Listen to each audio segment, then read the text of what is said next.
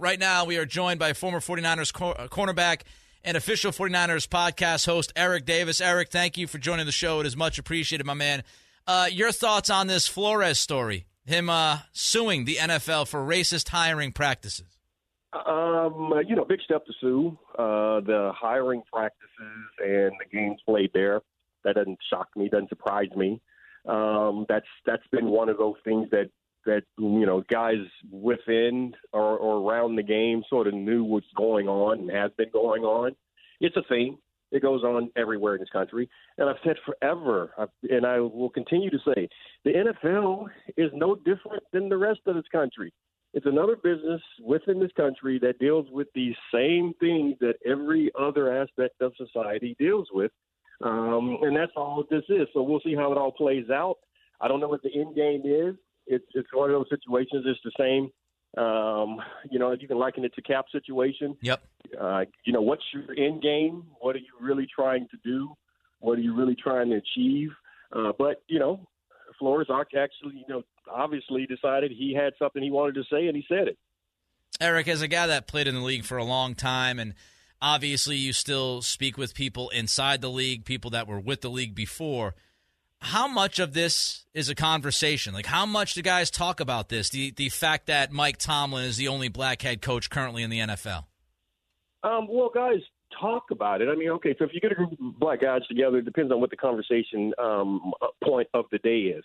Because guys talk, again, it's like the rest of the world. Sometimes you're talking about your kid being sick. Sometimes Right. You're talking about COVID. Sometimes you're talking about the move you need to make or a new school. Sometimes you're talking about the fact that Kanye just dropped a new banger. It just depends on the day. But so right now, this situation is coming up. If guys had been in a locker room, of course there would be conversations about it. Because like I said, this is something that guys know. But at the end of the day, from a player standpoint, all you can do is play. You can't control the coach. You can't control the GM.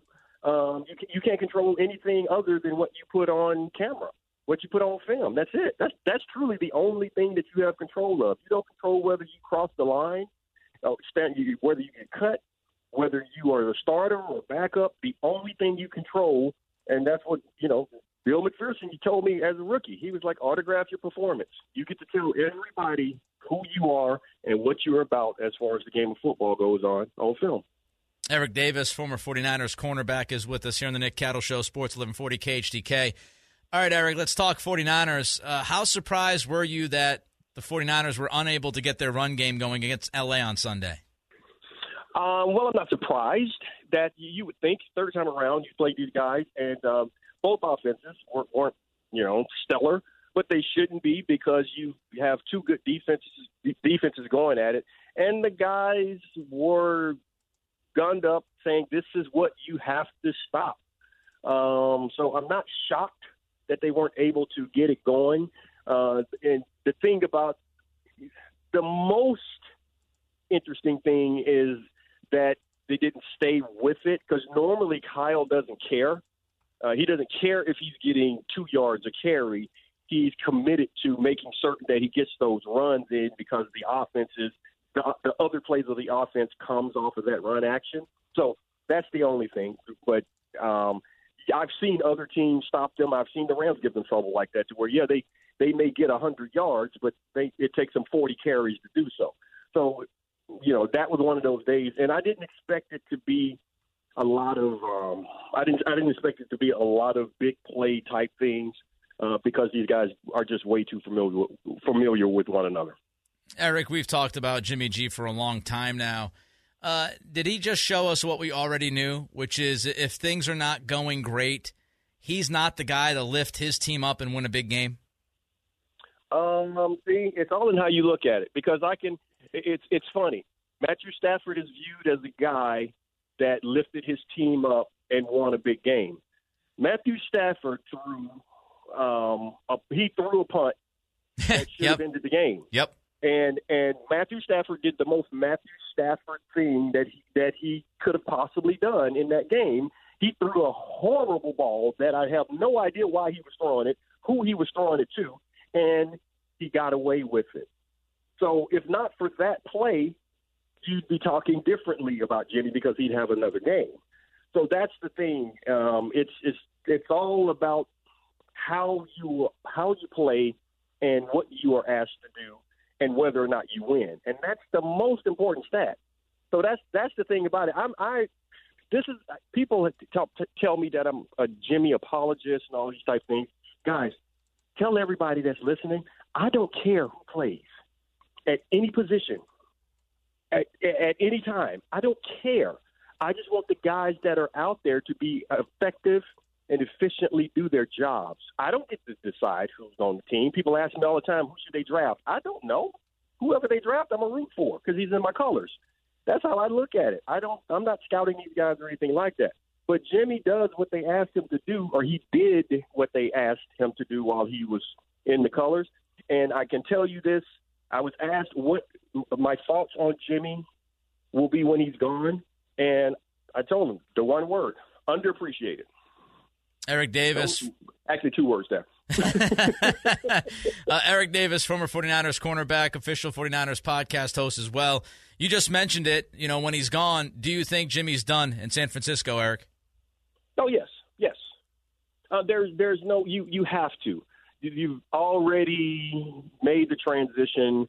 You saw that with both guys early on in the year, it was difficult for Kyle, in my opinion, to decide which direction he wanted to go with the offense because he himself even said they're different style players and he wanted to do different things with them, which means your offense is going to be set up in different ways. And you can't have 2 offenses for 2 separate quarterbacks. People say all the time you can do that, but you can't because it affects the other 10 guys in the huddle. Right. You can't expect them to learn 2 offenses. That's going to get just way too confusing. So him moving on, it makes sense for everyone. And I said the entire time, the only thing that I thought would bring him back was winning the Super Bowl, playing well in the Super Bowl, getting to the Super Bowl, playing well in that game. Now you have a dilemma. That didn't happen. Very good coaching job, I think, on both sides of the ball to get this team to that position. I think they're very well set to make a run in the future. It's a good roster. It's a tough roster. It's a young roster. So I think they're in good position, but the next quarterback was already in the building. So you got to go ahead and make that move. And it made sense to me to try to do what they just tried to do with Jimmy because he was better at playing quarterback in the NFL than a rookie would have been. One more for you, Eric. As a former cornerback, I want to ask you about this secondary. Many people have criticized the secondary. They think the 49ers lack cornerback talent. Do you agree with that, and how would you fix the issue? They're pups. This is what I said, number one. Everyone keeps saying that these guys can't play. No one is – I don't think anyone will say, well, Emmanuel Mosley is not a good corner. He's not a good player. I remember most of the fans that are saying that the secondary lacks at the cornerback position, they were saying that a few years ago about him.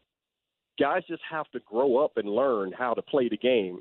That's the same thing with Ambry and all of this. Yes, you need to upgrade. Please upgrade the talent.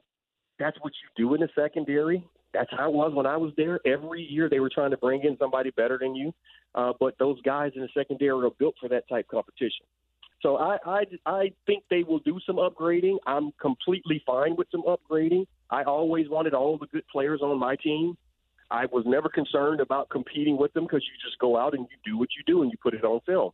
But I do think they have some young players that will mature and be okay. I think the fans will be okay with the production that they are capable of putting out there.